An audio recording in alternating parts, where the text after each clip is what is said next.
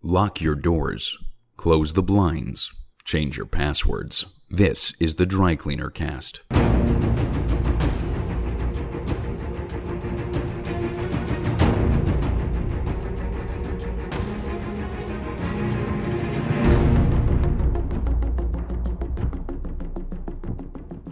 Welcome to the Dry Cleaner Cast, a podcast that takes a new look at the war on terror, its legacy, and espionage in the 21st century. This podcast is written, edited, and presented by Chris Carr.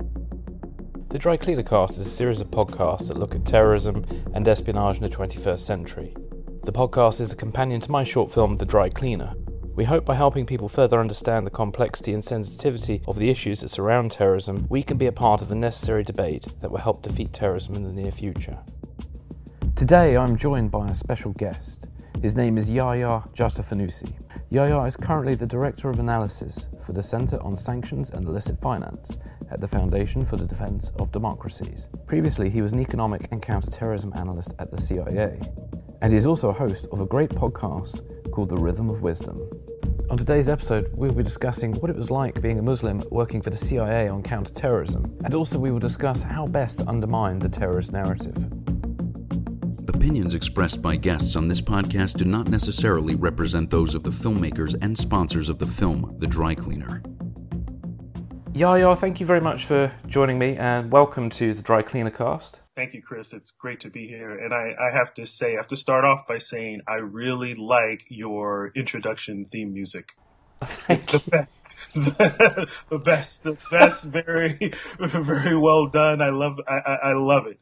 It's probably one of the best that I've heard in a while. Oh, brilliant. Thank you. Andy Bird, who created that music for me, be very happy to hear that. So big shout out to Andy. Thank you. Great. Can you tell us a little bit about yourself and how you came to join the CIA?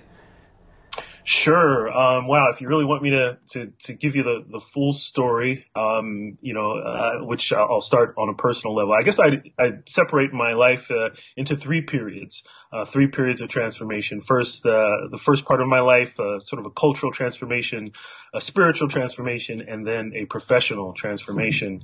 So the first period, I guess, is my youth. I have to say a little bit about, what makes me, my parents.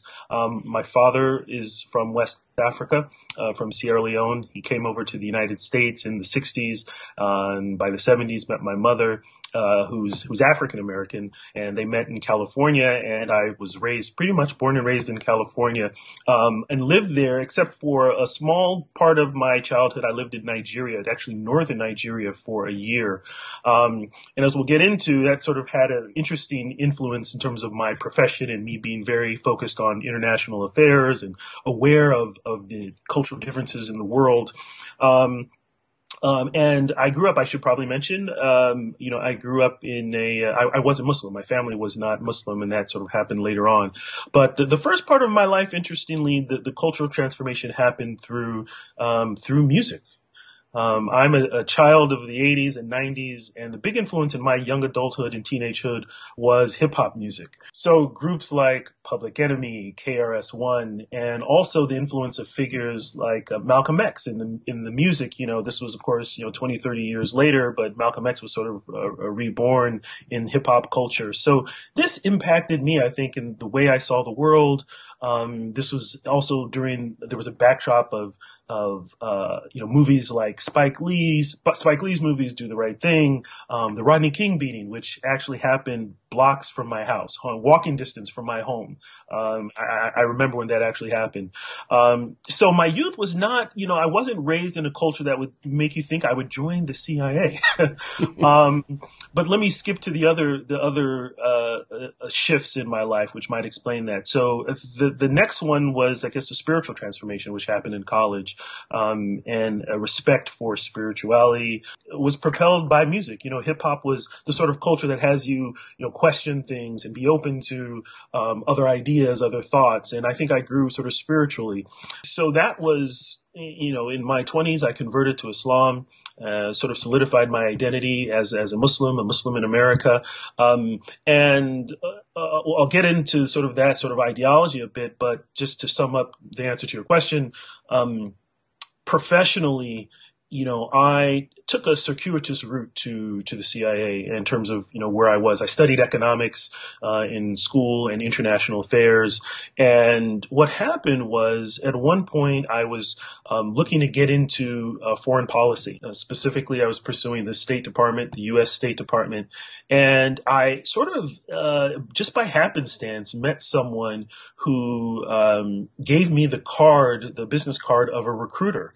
And interestingly, this recruiter, this was, I'll just mention this, not that it matters so much, but this was an African-American woman who is a analyst, a senior analyst in the Directorate of Intelligence. And that's the part of the CIA that deals with analysis, right? That collects all the information, all the sources of intelligence, whether they're clandestine or even open source, and processes all of it to provide analysis for senior policymakers. And this woman, as I talked to her on the phone, she told me about the CIA, about what it's like to be an analyst, and by this time, I think, I had sort of matured, and we can go into how that happened later, but I had matured and started to see national security I saw beyond the national security myth, right? The CIA is a very sort of mythical organization. There's a lot of myth about it. And coming from Berkeley, I went to school in UC Berkeley.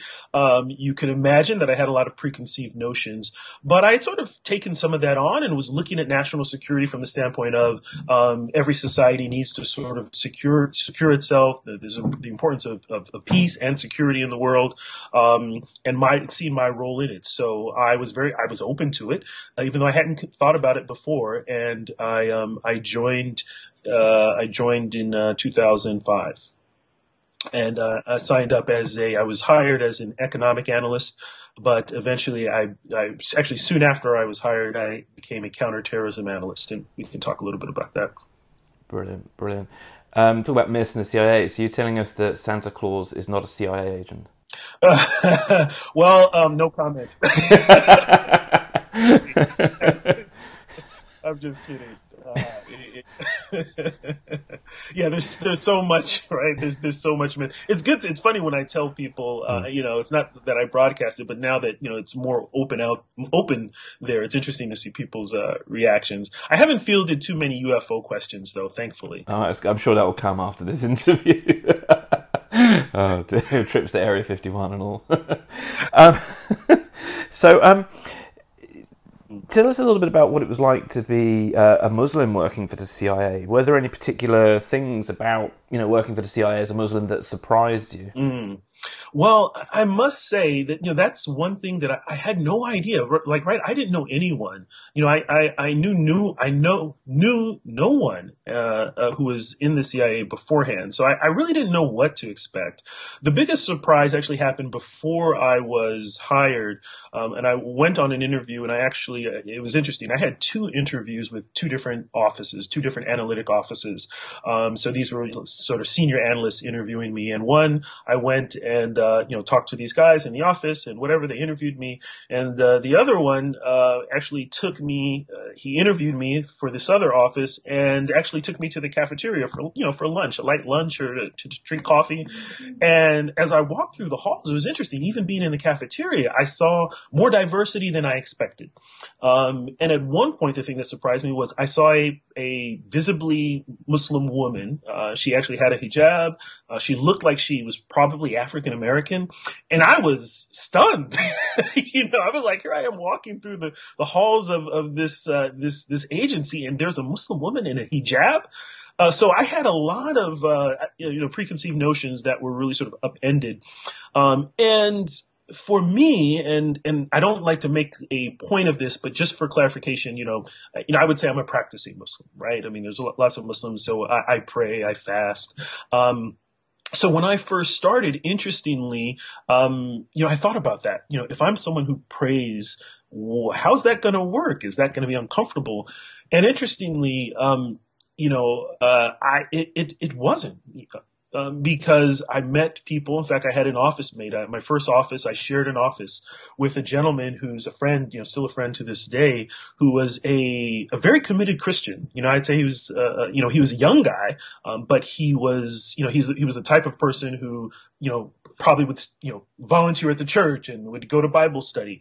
So he was my first office mate. He and I shared an office. And the first day I just said to him in a confrontational way, just very casually, I said, I actually, I pray. I'm Muslim. Would you mind if sometimes in the office, I close the door and pray? Is that a big deal? And he was like, no, fine, go ahead. And then we started talking about faith, and he shared how he was Christian. And I actually found during my career, and I was there for about 7 years, I had a lot of close bonds with other people who would consider themselves religious, or were maybe committed to their religion, to their faith, whether they were Jews, whether they were Christian.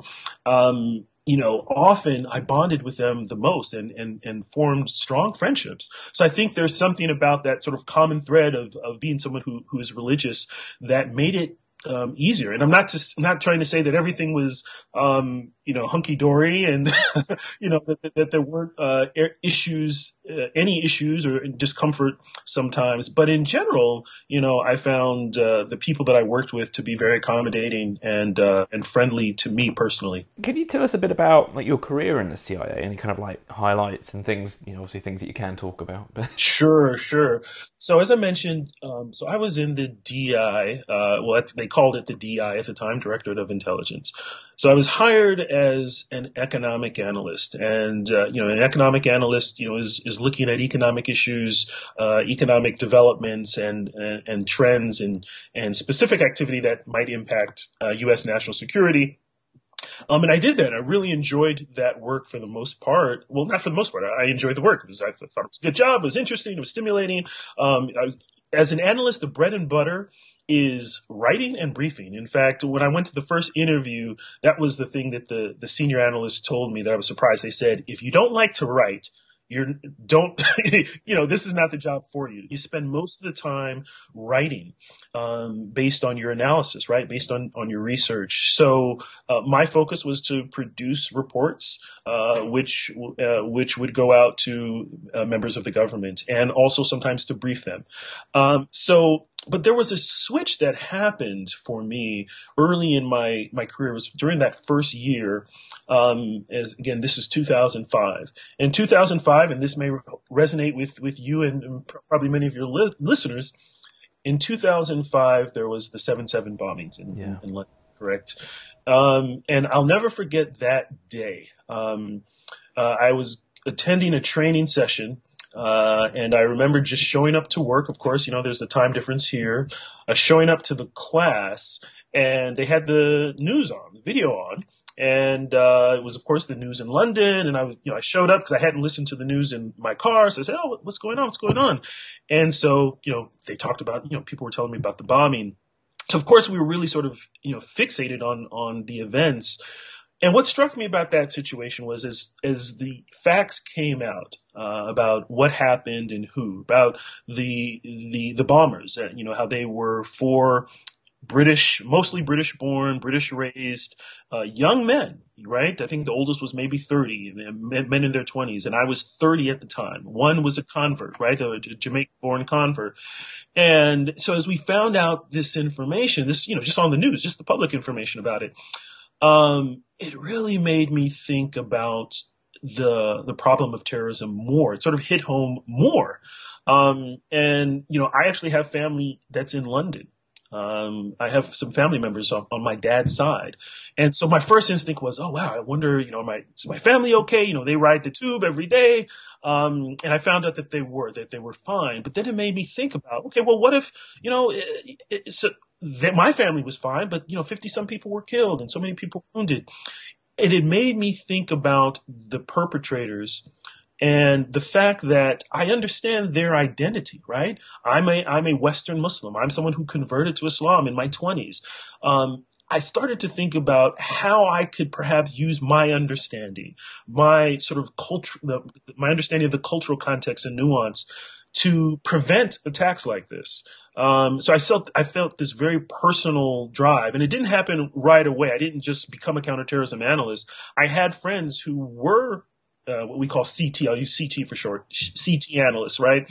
And they had encouraged me before. They said, "Oh, yeah, you're Muslim. You'd be a great CT analyst." And I thought, I don't really know that much about terrorism, right? I mean, despite what we think, most Muslims don't go around thinking about, should they be counterterrorism analysts? I was hired because of my travel, my experience in the world. I had traveled a lot in college, and my economic expertise. So that's what I was hired for. But I decided that I'd see if I could find a way to contribute to the effort to stop terrorists, and that led me to eventually get a different job within the agency.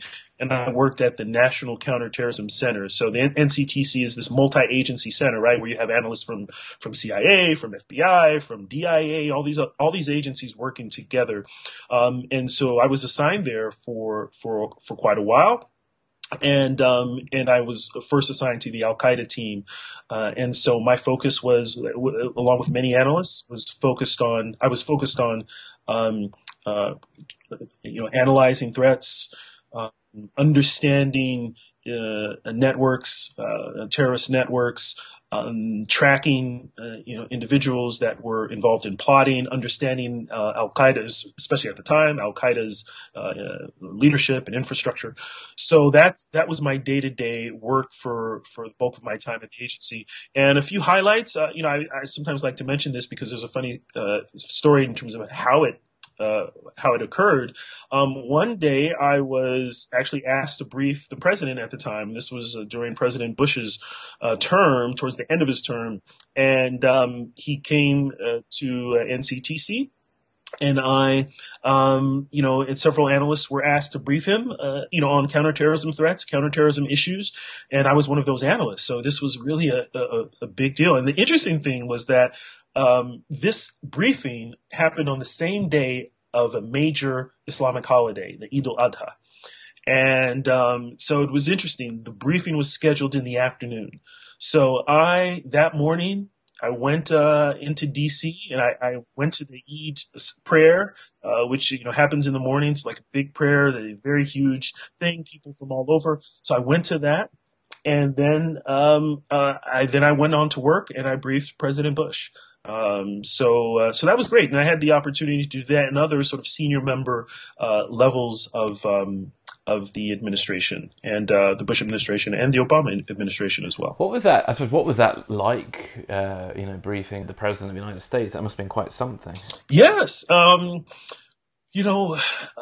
It was, it's interesting because, that's one thing I think about working in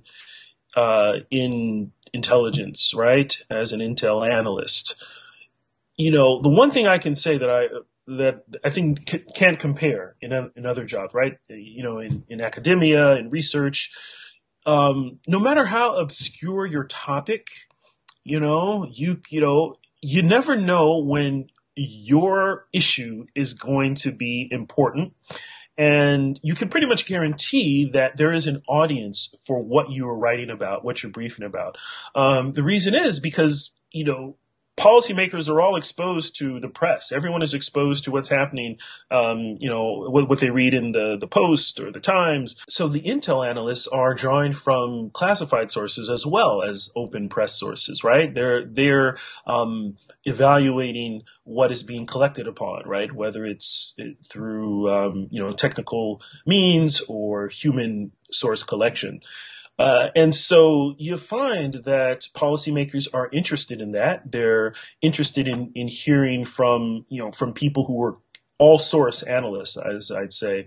So personally, in terms of briefing a high level person, you get practice. It doesn't happen. That's not something that most people would do in their first few months on the job, of course. I did have some practice briefing other policymakers before that. So you feel a sense of wanting to be accurate in your assessments, of being very clear in terms of what you say and responding to questions. So it was a great experience, something that I look at as the highlight of my professional career. Fantastic. Okay, let's I'd like to talk to you a little bit about terrorism and the terrorism we're witnessing today. And based on your counterterrorism experience, can you just give us sort of an overview of the threat posed by terrorist groups such as Al-Qaeda and Boko Haram and obviously ISIS? Yes. So first, I think what I'll say is just lay out understanding their threat. Yeah. Those sorts of groups, and their origin. If I were to describe those groups, I would say the key thing in understanding them, their approach, their strategy is, they're Islamist and they're jihadist.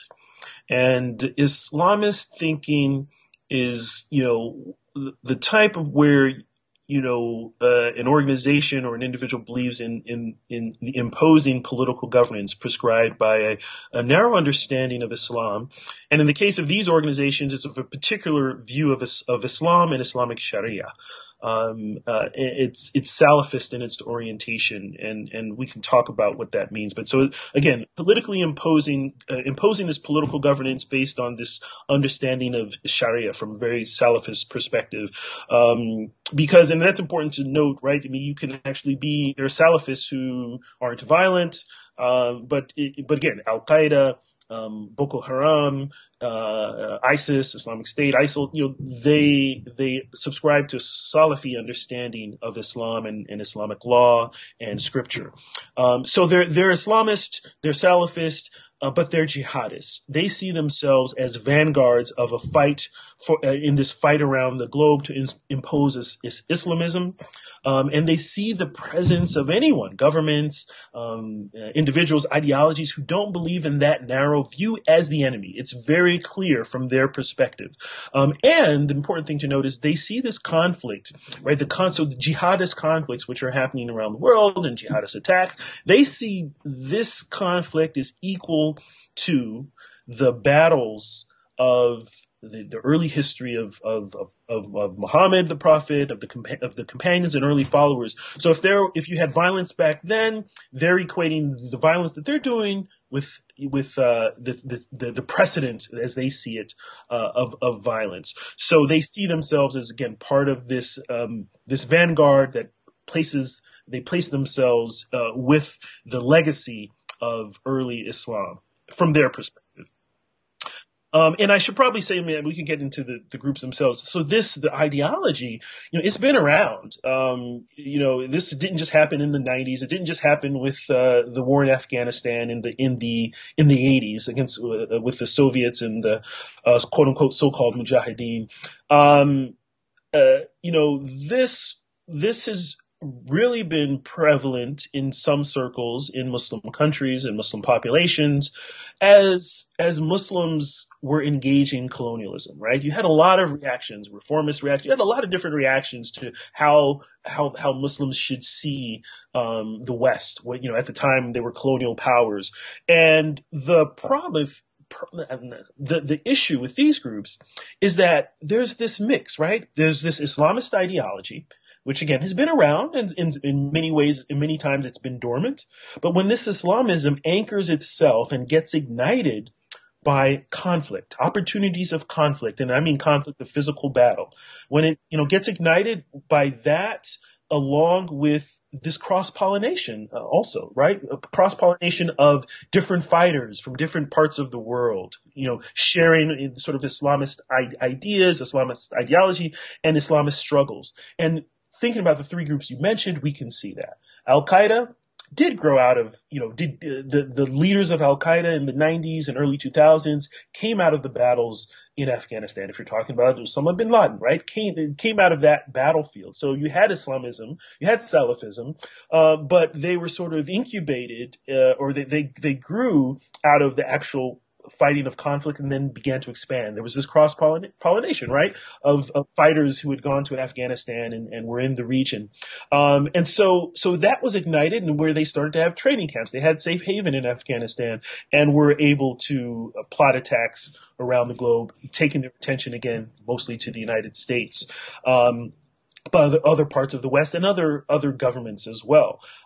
If you talk about ISIS, we can sort of fast forward a little bit, but again, you had Islamist ideology in with the fighters in Iraq and Syria, right? The vacuum of there no longer being a dictator in Iraq, the instability in Syria. Again, this is the opportunity here to sort of ignite the conflict, and then drawing people from across the globe when there's this vacuum, and then when a city falls, when Mosul falls, when these cities fall, and they're able to attract followers, attract foreign fighters under this idea, right? There's this idea which they pull from Islamic history, this idea of making hijra, which is migration, which historically, and I guess you can stop me if I'm getting too much into. No, this is great. This is great. Okay, so this is a great example of what Salafi jihadists do, right? So during the time of the Prophet, peace be upon him, there was persecution of the early Muslims in Mecca. They weren't a very sort of strong group, religious persecution, right, for practicing their faith. And so eventually Muhammad and his followers were driven out and left, and they went to Medina, in Arabia, right? It's a few hundred miles away, several hundred miles away, so that was known as the Hijra. That's when the Islamic calendar starts. And so that is pointed to as a model from the Salafi jihadist perspective, because after the Hijra happened, that's when you had battles. That's when, because of after the persecution, there was, later there was given the allowance to fight. And this was after the Muslims had been sort of practicing and preaching for 13 years before this even happened. So the Salafi jihadists point to this as a precedent and say that Muslims around the world should leave wherever they are if they're not under a Islamic, quote unquote, Islamic government. They should leave, and they should band together and then fight to implement an Islamic state.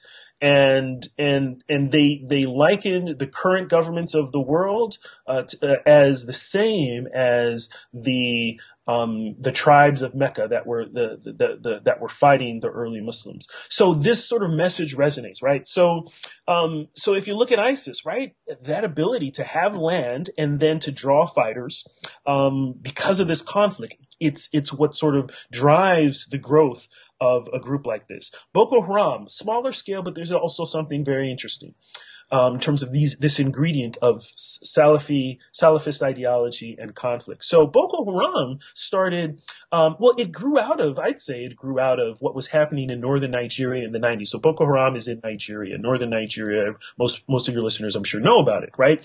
But in the late 90s, there was a growth in northern Nigeria in particular. Northern Nigeria was poorer, has always been poorer, and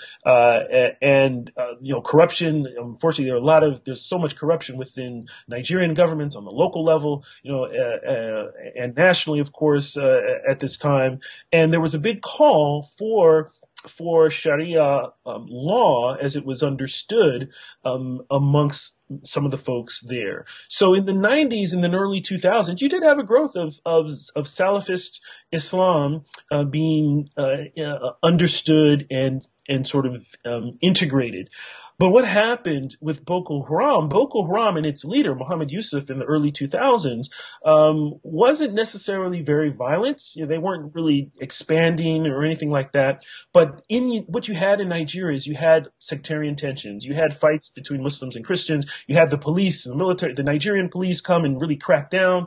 And you had, it sort of morphed into a very more confrontational, more violent group, right? So that conflict, that idea of the opportunity of conflict ignited Boko Haram to then become more global, because it then connected with Al-Qaeda in Islamic Maghreb for resources and training, and became more focused on bomb attacks and attacking targets. So you had to sort of close this up. These main ingredients with these groups, right, of their Islamist and Salafi leanings, which connected with the conflict experience, the opportunity to engage in battle, and these groups turn their attention to, because of their narrow understanding of what Islam is and who the enemy is, they turn their attention to the West, to the governments within their lands that don't support them. And the threat to answer the question, so what is the threat? I mean, the threat is maybe twofold. And I see this, and let me answer from the perspective of a Muslim, a Muslim American. Obviously there's a lot of violence in the world. A lot of times, people will use the example of, hey, you're more likely to die in a car accident than you are, an ISIS attack, right? I mean, that's true. So yeah, that's a given. But that's not the threat that's not the issue. The issue is that, for me, from a Muslim perspective, that there is a group here. They have violent intentions. They want to wreak havoc. They're fighting for certain political aims. And they are they're pointing to the religion that I have as the justification for their action. So they're creating havoc and insecurity. They're working to, indiscriminately, in many times, whether it's indiscriminate or strategic, they're looking to cause havoc. And that's, from a Muslim perspective, right? That's, Islam it's about peace, but it's also about sort of security in terms of not being disturbed. And so I see that there's a very physical threat, and we can see it in the attacks, whether they've been big attacks like 9/11 or knife attacks or whatever. But the other threat, which is deeper, that people don't talk much about, and this is where I think bringing a Muslim perspective to this issue is poignant, I think, because there's a psychological threat here. If you look at what's happened over the years, so someone like me who I converted to Islam as a young man. For me now, what attracted me to the religion, what I identify with it, how I identify with it, it is now. The public discourse is really the opposite of what I experience. So there's like this psychological thing that's going on. And you could say, yeah, the media is covering it maybe too much, and people sort of enlarge the threat on some level. Yeah, that happens, right? There's fear mongering that happens. But really, this has been strategic. These groups aim to create this sort of tension. And they want actually want Muslims to see that they have to make a choice, that they are going to either join. If they don't join, particularly with ISIS, I mean, this is ISIS, the way ISIS thinks and how what they've proclaimed, that if you are not joining them, if you are not either going where they are or acting out violently wherever you are, and whether it's in the West or, fighting against governments that don't agree with them, if you're not doing that, you are an enemy and you can be killed. So the discourse of what it means to be Muslim, if I'm someone who believes in this faith, now the whole conversation, the whole image of what Islam has really been warped. And to me, that's a threat. I'm not happy about that as someone who follows and who believes in my faith. So the threat it even goes beyond the threat of violence that these folks are causing. And they're attracting, and I don't know if maybe that's another issue, but they're attracting people based on this religious call, which really resonates with people. But we can, that's a deeper talk. Yeah, well, it seems to be that they're trying to push a clash of civilizations narrative, and that appears to attract people both politically and religiously, I guess, doesn't it?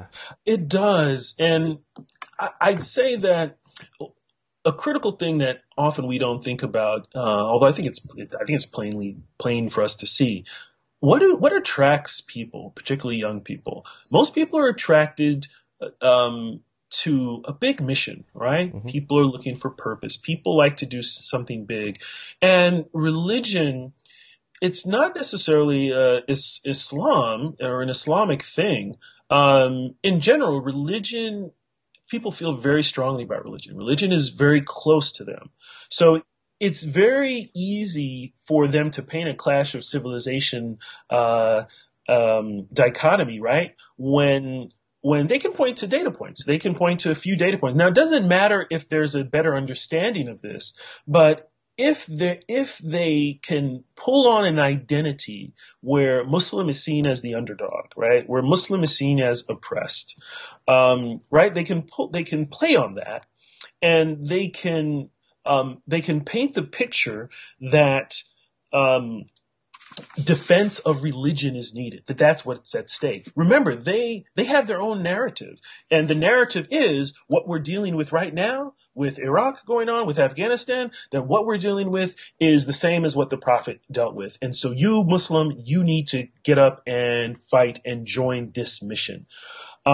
Without that sort of just very basic logic, if it's not filtered, if it's not challenged, right? If there's not critical thinking and critical analysis about the argument, it's very easy to latch onto that because, hey, you see your group as weak. Your identity is weak, so you latch onto that. So, and I think even from the perspective of someone who, grew up as I'm African American, right? If I didn't make that plain, right?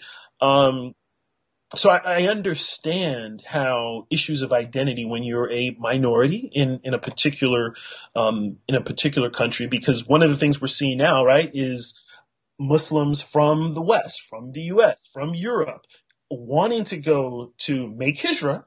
Right? That's what they're doing. They're making hijrah, getting families there. They're settling down. It's not just to go just to fight. And this idea of joining a state, leaving what they believe is their persecution in the West to join. That narrative is can be very compelling. So the question is, how could that be countered? And, how do you do that? But that's another question. Yeah, no, that's a big topic. That one, we'll probably try to tackle that a bit.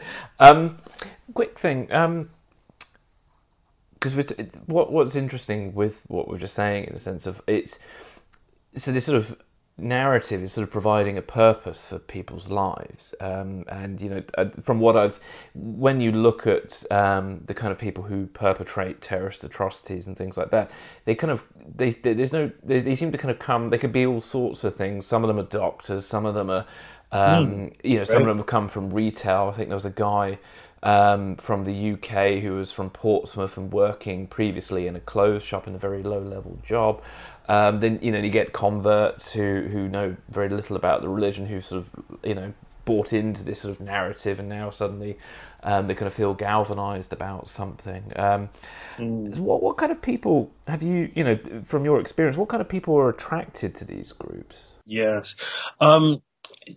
it's the recruit base is diverse, and that's important. I think often we want to try to categorize and come up with a simple, some people would say a radicalization profile or radicalization process. It's not that simple. And in fact, it's important to understand because, I'm not saying, it shouldn't be understood that, that people latch on to this simply because they are, in poverty or, they need a job or whatever. Those issues are there for so many people. That I don't think is the driver.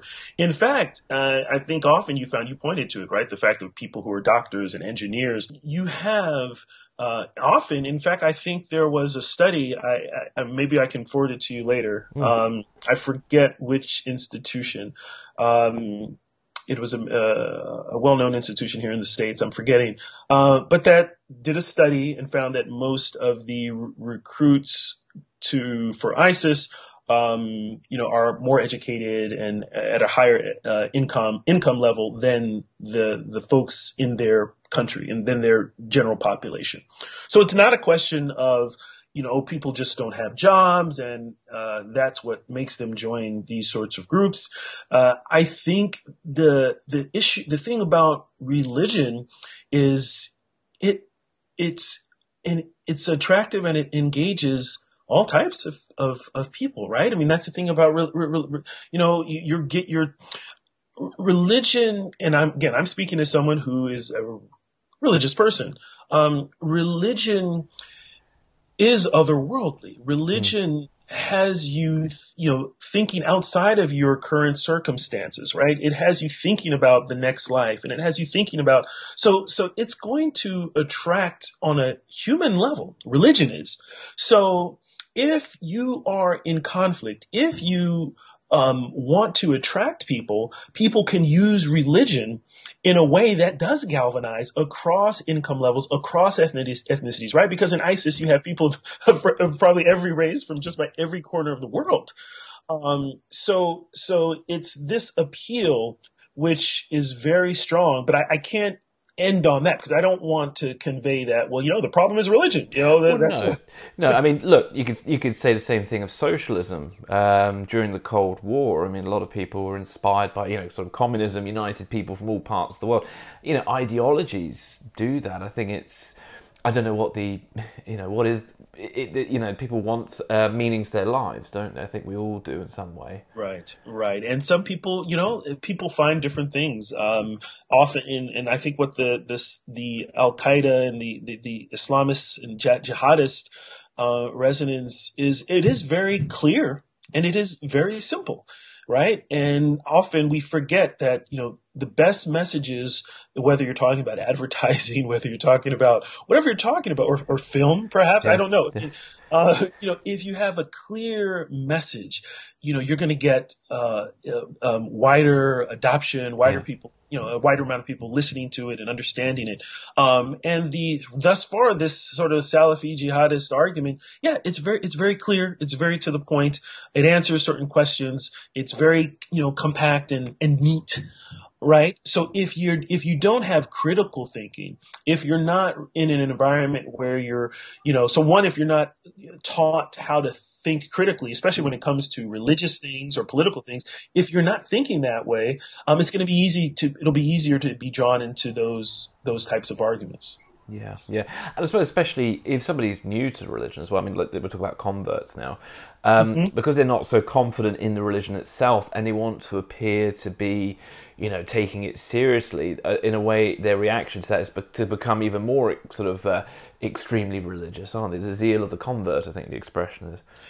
Yeah, that is there, that exists, and because if you think about it, right, there's a certain you're rejecting something on some level, right? Especially if you've rejected the dominant religion or secularism that you were raised with, you're rejecting something and you're latching on maybe uncritically to what you're latching on to. So that does happen. I'd say from a personal standpoint, I actually would say I don't have the scientific data to back this up, but from sort of anecdotal personal experience, those first 3 years of being a convert, 3 to maybe even 5, but really those first, couple of years, you're usually going to be exposed to, for Muslim converts, you're going to be exposed to a lot of information. Those first 3 years, I think, are very critical. I think people find they're often influenced by whoever is the most prominent, whatever voice. My experience is a little bit different because I went through this in the late 90s, when the internet was not the thing to get your influence, right? So I saw it on the more hard copy level, right? When I converted to Islam and in the late 90s, I would go around. Of course, I would see a lot of Salafi propaganda, go into bookstores, Salafist material, which was probably more prevalent, right? It was more prevalent than other perspectives on Islam. It was because, that's a whole history there, right? Why was there so much Salafi information and religious literature being propagated in the 90s? That's a whole other topic. But so that would impact a person. Now we could ask the question today, which is, how are converts to Islam, where are they getting their information? What is the most prevalent in the media, right? Then you have to think about social media. What is circulating? So obviously this is going to impact people. But those first 3 years, I think, it's very easy to, for me, my thing to give you a little personal tidbit, I converted. I was in California. I was in Northern California at school, converted, then I went to Southern California, and then I went away for a year. I was a Fulbright scholar to Ghana. And so I went, soon as after I converted, and my conversion was a very sort of personal process. It wasn't, I didn't join a group. It was just like very personal, my exploration of the Quran and religious scripture. That was key. And then I left and I went outside the country. I actually visited London at the time because I had family there, and I spent a year in West Africa. When I was in West Africa, I made the Hajj. So I went to Saudi Arabia, had that experience. And the common thing was I noticed all these differences in the Muslim I don't like to use the term Muslim world, but within Muslim countries around the world and Muslim populations, I noticed the difference between the West African Muslims in Ghana and the Muslims in Saudi Arabia. So I got to see that Islam was not one monolithic thing in my early first year, and then I moved back to the States. I moved to New York, and so I had already a different sense of what was possible with Islam, I think.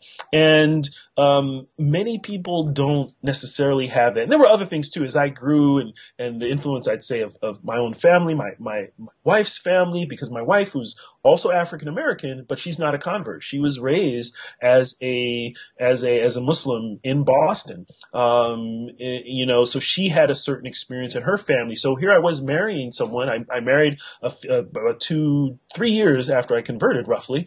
And I'm married to a family that, they're Muslim, they're African, my wife is Muslim and African American, and she's a Muslim American. There wasn't this dichotomy, between being Muslim and being American. So that really impacted me as a young convert, as a new convert. So, what's very key is having elements within the community that can see this and can help people through the process to have, I think, a balanced understanding of the religion. That doesn't happen just by happenstance, especially with the internet. So it's really key to look at what's going on. This is internally within our communities, within Muslim communities, so that when people are exposed to these things, because the internet's not going away, and Salafi propaganda and jihadist propaganda isn't going away. That's the way of the world. You have any ideology, every ideology that whether it's good or reckless is present. So we have to give people the skills to think critically and to be exposed to what I would say is another mission, a bigger mission. It's more than we can't just say terrorism is bad, so don't listen to these, don't listen to Anwar al-Awlaki tapes. Terrorism is bad, and Muslims have to be peaceful, right? That's okay. That's an important message. But is that going to counter when someone is calling you to this bigger mission? When they're calling you to a duty that's bound by your faith?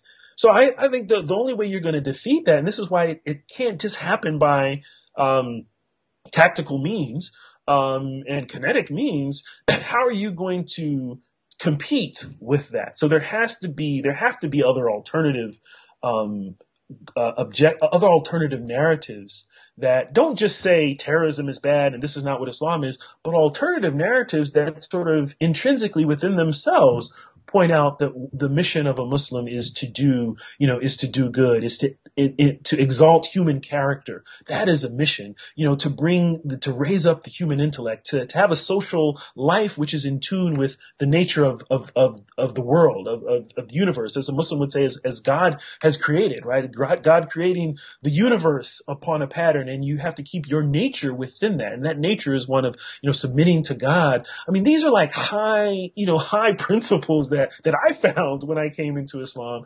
And these principles could be used to raise above the dialogue and the thinking of Boko Haram, of Al Qaeda, of ISIS. I mean, these things are much higher, but that's a whole other effort that the Muslim community has to do. So it's a really big struggle. Yeah, no, it is. It is. Well, so in your opinion, what do you think Muslims and non-Muslims are getting wrong about Islam and counterterrorism? because this debate is very complicated and it becomes quite toxic. And I've seen, you've got the far right on one level trying to paint all Muslims as terrorists, and then you've got the far left who are kind of sharing platforms with extremists and things like that. And then, what are people getting right and wrong about this debate? Well, I think I can talk about it from a Muslim perspective and not for Muslims and non-Muslims, not to categorize, but for simplicity's sake. One, I think Muslims, we have to disconnect our thinking about terrorism and counterterrorism from what is being provoked in the media and political discourse. And that is hard, I know. Right? Your typical everyday person is going to turn on the news, whether it's BBC or whether it's CNN or whether it's Fox, whatever it is, they're going to hear about this. They're going to hear about the subject of terrorism, mostly from pundits and from politicians. And that realm is filled with so much, provocative dialogue and debate that I don't think you can really understand terrorism if that's your reference point, and if you're focused on terrorism is a very sort of specific, again, terrorism is not about Islam. Terrorism is a specific type of activity. So to understand it, I think if you're a Muslim, you have to kind of get away. I actually tell people to turn off the news and to turn off their social media news feeds when they're thinking about what terrorism is. So there has to be a raising up of the IQ level on terrorism. And I think that means from Muslims and non-Muslims, getting information from more scholarly perspectives. Like if you're going to here's the thing.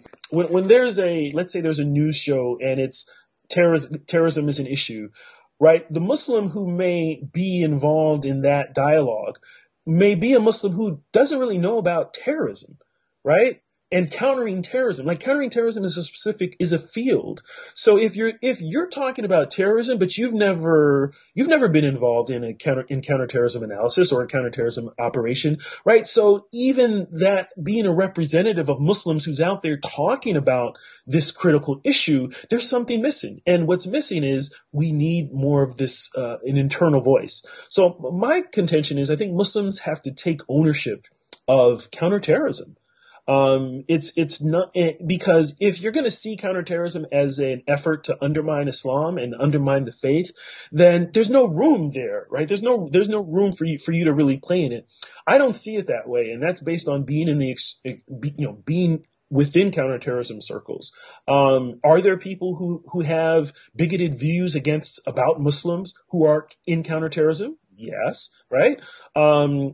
But that doesn't mean the principle of counterterrorism is something that is un-Islamic. And I don't assess that the U.S. or the U.K.'s or or Jordan's. I don't assess that or Saudi Arabia's that their counterterrorism strategy and policy is to get rid of Islam or to demean Islam. So that's one thing. So we have to get a clear understanding. We need, I think, Muslim voices who aren't operating from a defensive standpoint. If you're operating from a defensive standpoint, trying to defend your faith, intellectually or in debating others, you're not going to be able to objectively look at the threat of terrorism. So that's the thing. And for non-Muslims, in terms of what are we getting right and wrong, I think, based on what I mentioned about there not being a Muslim voice sort of, not just speaking, but demonstrating what it is to counter terrorism, because there's not, who can you point to as a practicing Muslim or religious Muslim involved in counterterrorism? They're out there, but that image is not really present for people. So I think people who are not Muslim maybe have to, it has to be reinforced for them that religiosity within Islam is not necessarily a link to terrorism, and that even though, as I just mentioned, religion can be this vehicle for violent extremism, religion can also be a vehicle for the solution. in some ways. And I'm not saying that there's one solution. So we have to really rethink how we're going about it, and we have to sort of detract and disentangle a lot of the political discourse, because I'm telling you, if you're paying attention to what's in your news feed and all the, conspiracy theories that are out there and just the bad news, about what Islam is, I mean, if you're consuming that, I mean, good luck. It's going to be hard for us to solve this problem if that's your mindset on either side. Yeah, no, definitely. I mean, there's so much nonsense out there about so many elements of this whole area we're talking about, from conspiracy theories about the government to religion. Yeah. Yeah, and one thing, if I can I mention one sort of story, because I know I've said so many things which are just like, oh, everything was great at the CIA and all that. That's not what I'm saying. That's not what I'm saying. What I'm saying is that, well, let me give an example of how we should deal with the mindset. And this relates to Muslims and non-Muslims. I mean, I remember one time I was walking through the parking lot, the CIA agency parking lot, and I saw a license plate. And the license plate said infidel. And I guess this is a trend. I'm seeing more of this out here. I was at Home Depot, which is a big, you guys have Home Depot in the UK? We have something similar, yeah. Something similar, yeah. Right? So I was at Home Depot and I'm walking with my son, and there's this guy walking out of Home Depot, and he has in Arabic, in Arabic letters, it says kafir. And I don't remember if it was translated. The translation of that is disbeliever or infidel, on his shirt. And my son is like, why does he have a shirt that says infidel and kafir? So what is this? This is like, people unfortunately are latching on to the jihadist narrative, who are not Muslim, and are like embracing it as the struggle. And I on one level, I get where they're coming from. But what that does is you're in fact embracing this ideology that paints you and me as bitter enemies. So we have to think about what we embrace as we are as we're dealing with this threat. And when I saw that at the agency parking lot, I didn't like that, right?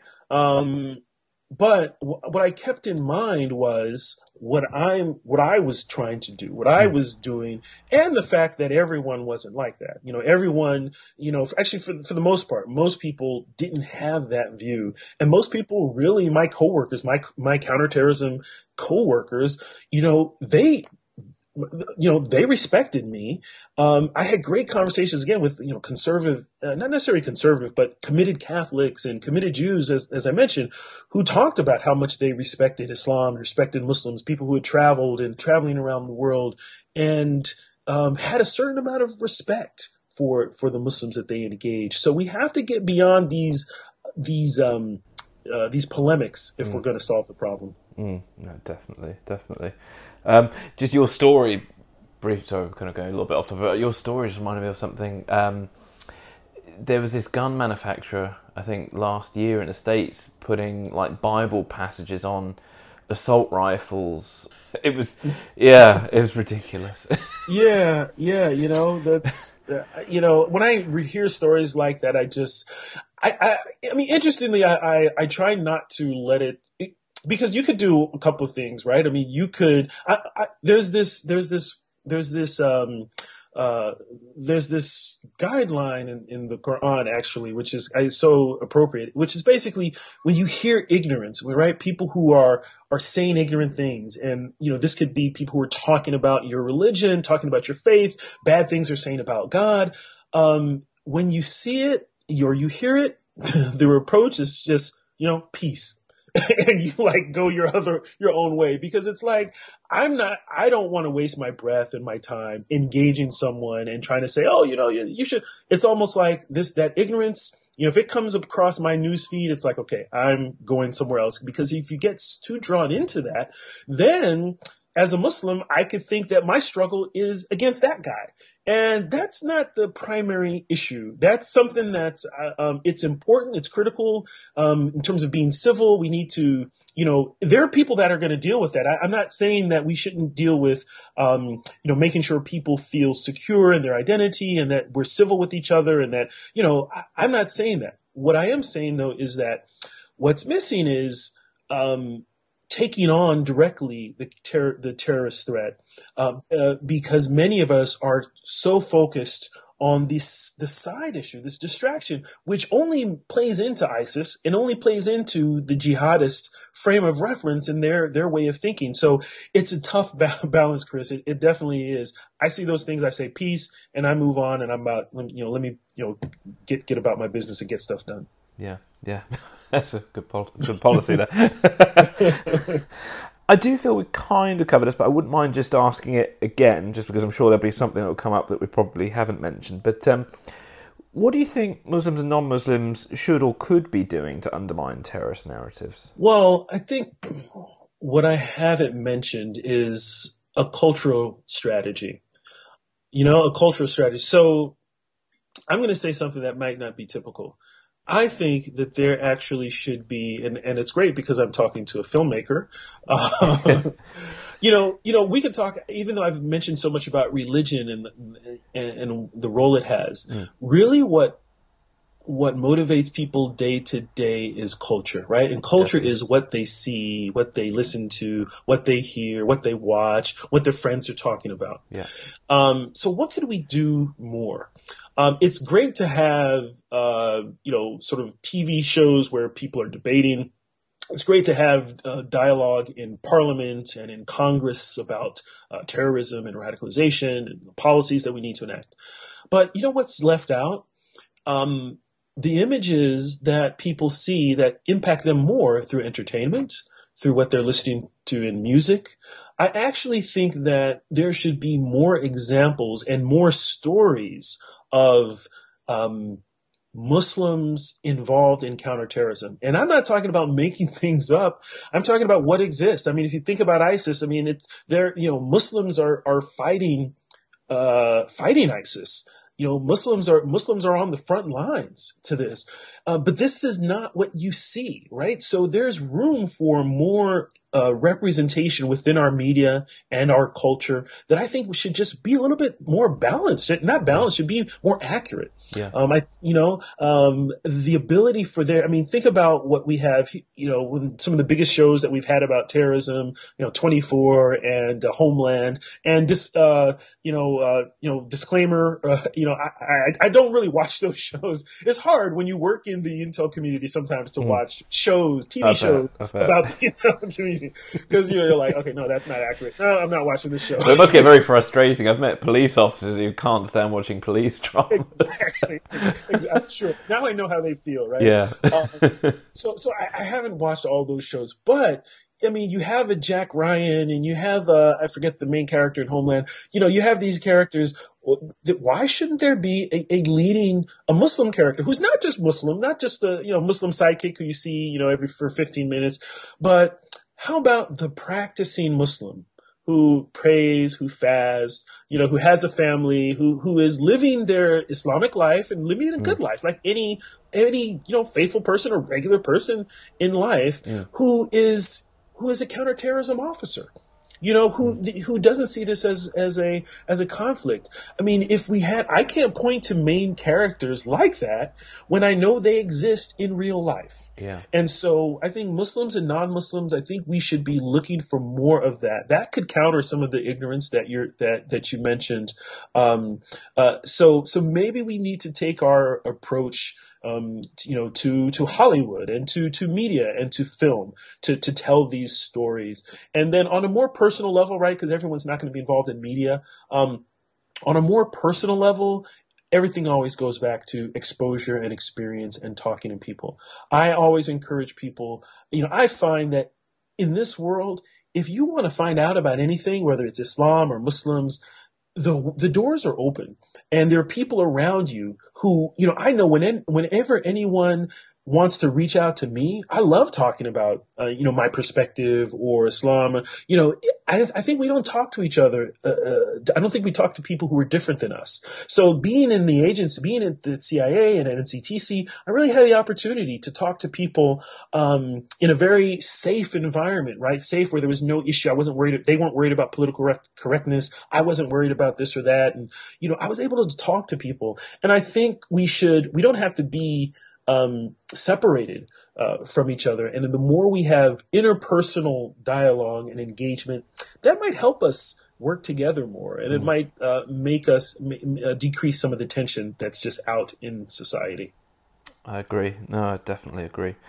How can non-Muslims better debate terrorism without falling for or feeding into far-right narratives that exist both in the US, UK, and Europe?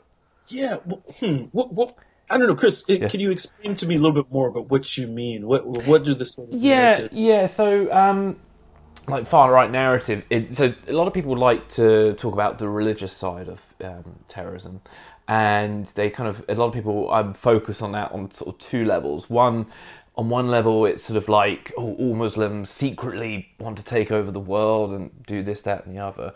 And then there are other people out there who are kind of anti-religion and just want to use every example of every terrorist bombing as yet another example of why religion's bad. And it's sort of, and so I suppose it's trying not to sort of fall into either of those things, because it's like, even our conversation, there are probably elements that certain people might want to latch onto here and there and say, that's evidence of this. And I'm kind of like, it's trying to find that way to have, I suppose the way I'm trying to ask is, how can we find as a person who, who's not a Muslim myself, how can we find this way to have a balanced conversation about terrorism without kind of letting it go off into really silly places? It's, I'm not sure if it's something that non-Muslims can do alone, in the sense of, there's not a way to, at least I can't think of it right now, where I can say, people should do this or speak this way. I think it relates to the idea of, what examples and frames of reference do we have that are out there that don't fall into those things, right? I would say, so for example, it's just understanding maybe understanding the Muslim community, particularly in the West, understanding it a little bit better. And having other references. And I'll give you a perfect example. So there's a historical development in the U.S. that I can talk about, that whenever I share it, people are like surprised that they never knew about it. So I'll explain this one. This actually is connected to my family, my wife's family. So you're aware of the group, the Nation of Islam, and the 60s and 70s, Malcolm X, that whole sort of thing, right? So without getting too personal, there in the 70s, a lot of people don't know that when that group, the leader of that group, when Elijah Muhammad died, most of that community, these were mainly African-American Muslims. And of course, they were practicing something that wasn't the sort of the mainstream understanding of Islam, right? Obviously. Most of the people who after the leader's death, they actually followed his son in sort of support and leadership. And at that time, this was in 1975, that community became, I would say, a perfect example of counter-extremism. Because what happened is that community, these were mainly, African-American Muslims, internally, without influence from sort of foreign, sheikhs or anything like that, started to transition from that, the ideology they had, to an identity of being a Muslim American with no tension in that identity.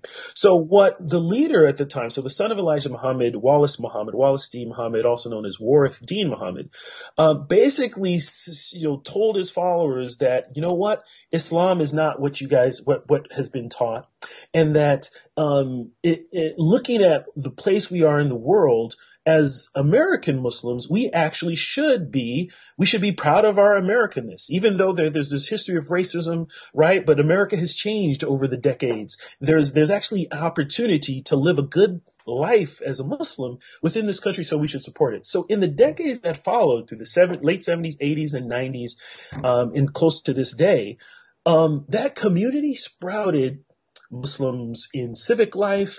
The first Muslim who was a staffer for the White House working directly for the president was a Muslim American woman, was an African American woman that came from this community, and this was under Jimmy Carter. People don't know this existed. So when I became Muslim in my first few years, I really sort of became exposed, especially after I met my wife. I was really impressed with how my wife and her family were balanced Muslims, balanced Muslim Americans. And so when you see in society like today, you have, the first two Muslim congressmen are African American Muslims. Coming from that. Why? It didn't just happen out of nowhere. It happened because you actually had people who had seen themselves as American and Muslim and had been doing interfaith before interfaith activity, before all of this became sort of popular after 9/11. Most people had, so many Muslims had pointed to this community as not being authentic and not being true Muslims because, Imam Warthin Muhammad was meeting with Jews and meeting with Christians, was saying that Muslims should join the military and should, fight. This is in the 70s, 80s, and 90s. But what did the media do? The media actually focused on a small splinter group from Farrakhan. Farrakhan sort of revitalized the Nation of Islam separately, and he didn't have many followers. Most of the followers that were in the original Nation of Islam followed in Warthin Muhammad. Why this long story about this sort of this group? What I found is that it was that influence that made me open to joining the Intel community. Yeah. It was that because I was sort of not raised, but I sort of identified with that. This is before 9/11. So I already had a sense in my identity that there's not this dichotomy. So I say that to say that I don't think non-Muslims know the story of Muslims in the West. Of course, I'm talking about a specific American, but I know that there are stories like this. I don't think people know the history of Muslims in Britain. And the wide array of Brits who engaged Islam, and there are all these stories where religion. I actually think the problem is that if you already see religion as being something for backwards and it's prone to extremism, there are lots of examples I think people should look at where that's not the case. So if you have, and I would say perhaps my counterterrorism analysts that work with me, perhaps they have a real life example, not just me, but the other Muslims they worked with. They can point to people who exemplified what I'm talking about and what we're talking about. So I think maybe it's getting to know some of these stories, learning more, because this is the stories I'm telling, that I'm sharing, aren't known so much in the mainstream, not broadly, outside of the Muslim community. So I think if non-Muslims maybe get a little bit more educated about the Muslim experience in the West in particular, you may get a sense that, you know what, this is, we live in a pluralistic society. This is not, Islam is just one part of the pluralistic society that we live in, and it does not have to be antithetical to democracy. It doesn't have to be against pluralism. It doesn't even have to be, it doesn't have to be that if you're a secular, you're an atheist, right? It doesn't mean that you're an enemy for a Muslim, that a Muslim, has to fight against you. So I think getting exposed to those voices who do voice this alternative, who express this alternative, might help just psychologically, so that not you personally, but so that people who do want to talk about terrorism, they come from a place of being confident. But if you don't know these stories, then in your mind you might think, well, maybe there's a little point to it, or maybe So I think being exposed, knowledge, and familiarity with the Muslim experience should help. So there's one issue where I think people don't know, where to get information about terrorism, because you have all these, they're weird, wacky websites. You either have the sort of wacky websites, Muslims are all terrible and they're all terrorists, right? And they're all lurking behind you, ready to infiltrate you and everything. And every mosque is going after, is a terrorist.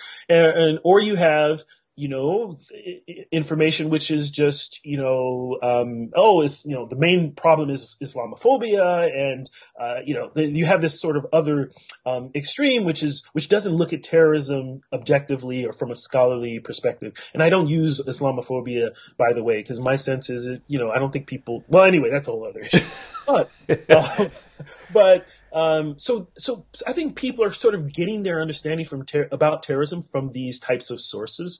But I would recommend, like I was saying, more scholarly studies of terrorism, because if you want to talk about terrorism, you should understand these groups and how they've developed, their evolution, and how they're spreading. What's the message they're giving, right? So you have things like you have the Long War Journal. That's a source that provides analysis and research on terrorist developments, terrorist attacks. You have the CTC Sentinel, right? Which is the CTC is the Combating Terrorism Center put out by West Point, and their Sentinel has, I think it's every month or so, articles on the developments of within terrorism.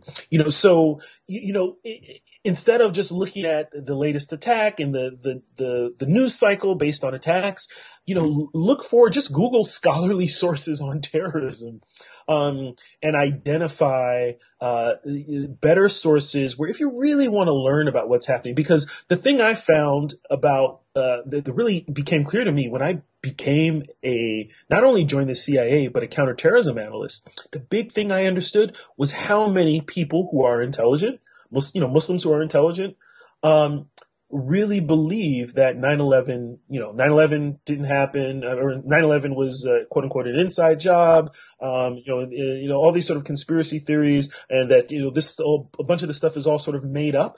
Well, you can think that way if you don't have reference where you can actually maybe look at the sources that people are saying, or read through the arguments. That's why I say scholarly information about terrorism. So I had to personally tell people, this stuff is not made up. 9/11, yeah, it was an attack. That was plotted by Al Qaeda and carried out by Al Qaeda. So that you're not quick whenever there is an attack to just say, oh, this is the West trying, because the West wants oil. The West is just, propagating this. That's not what's happening. And ask the thousands of people who have died around the world in Muslim countries, who are dying because of attacks by groups like ISIS and Al Qaeda and others. This stuff is very, very real. So I would really point people towards more scholarly sources if they want to get a sense of terrorism and counterterrorism. Thank you for saying that, because conspiracy theories are so prevalent on the internet, and they've almost borderline become mainstream on the internet. Yeah. And I'm actually going to be doing a conspiracy special in the future. But there's a whole other... the listeners can hear more about that another time. But we're going to tackle conspiracy theories. But you have a UFO panel, or... I better stop saying UFO, because people, that's the problem. People are actually going to think there's a thing. Yeah, they're going to think you have something to hide now because you keep mentioning UFOs. So you actually have nothing to hide about UFOs, do you? Nothing. So no, that's good. So we're wrapping up now. Yeah. You've now left the CIA, but you've not left the fight against terrorism and terrorist narratives. So what is important to you now? So there are two levels, right? There's on the professional and personal. Professionally, in my day-to-day work, I actually work, I work at a think tank, which deals with, illicit finance and national security. And one of the things that I face on a day-to-day basis, is terrorism finance. So, I do research on, how terrorists are, raising money, and illicit finance, and how that impacts national security. So that's keeps me in tune with what I was doing for years at the CIA. So that's one thing. on a personal level, last year I started something which is, I think, hopefully will help this effort to provide new narratives and new stories. So I started a podcast. So I'm a podcaster myself, as I think you mentioned. So I started a podcast called Rhythm of Wisdom, and it's interestingly, I call it a hip hop storytelling podcast, but it's more than that. It's basically a collection of stories that, for the most part, stories I've written, not real life stories, so accounts of starting with my life and what I've done and how I got to where I am, and my experiences in Islam, my experience joining the CIA and being a counterterrorism analyst. So I talk that comes out within the podcast. The aim of the podcast is to provide this cultural alternative. I think we're inundated with so many, cookie cutter messages which are negative about Islam, which are simplistic about terrorism and counterterrorism. So this podcast aims to provide a fuller picture, and I think this will, hopefully help impact the culture that we've been talking about. We need something, and for me to do a podcast is part of that. So I'd like to see more of that. So my podcast is my effort to shift the culture and to provide a unique way of looking at some of these issues. Thanks. I've really enjoyed your podcast, and I will just say to listeners that we could probably get more detail about your time in the CIA from the first 2 episodes. It's really good. I like it. The way it's set to music, I think, is brilliant. Thank you. That's why I said I really like your theme. I really key in on theme music. So I'll have to do a special at some point where I can figure out how to do it, where we get some appropriate music to go through the whole episode. Because I do like the way you do that. But thank you so much for taking the time for chatting with me today. Where can listeners find out more about you and what you do? I think probably the best way is on Twitter. So on Twitter, my Twitter handle is unique. It's @curve, and that's sign spelled SIGN curve. So that's where I am. But also the podcast has its own Twitter account @Rhythm of Wisdom, all one word, obviously, Rhythm of Wisdom. And I would just say, best thing to do is to follow me and subscribe to the podcast itself. I mean, Rhythm of Wisdom we're on iTunes and also on SoundCloud. So that's probably the quickest way for folks to connect with me and to hear some of these stories directly, and let us know what they think about them. Brilliant. Thank you. Thank you very much for joining me today, and I look forward to sharing this interview soon.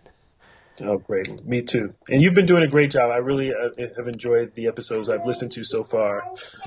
Thank you. No, it's been a great journey doing these podcasts. It's been really good fun, and I'm meeting some fascinating people, which has been great, including yourself, so thank you. Wonderful. Thank you as well. I really appreciate it.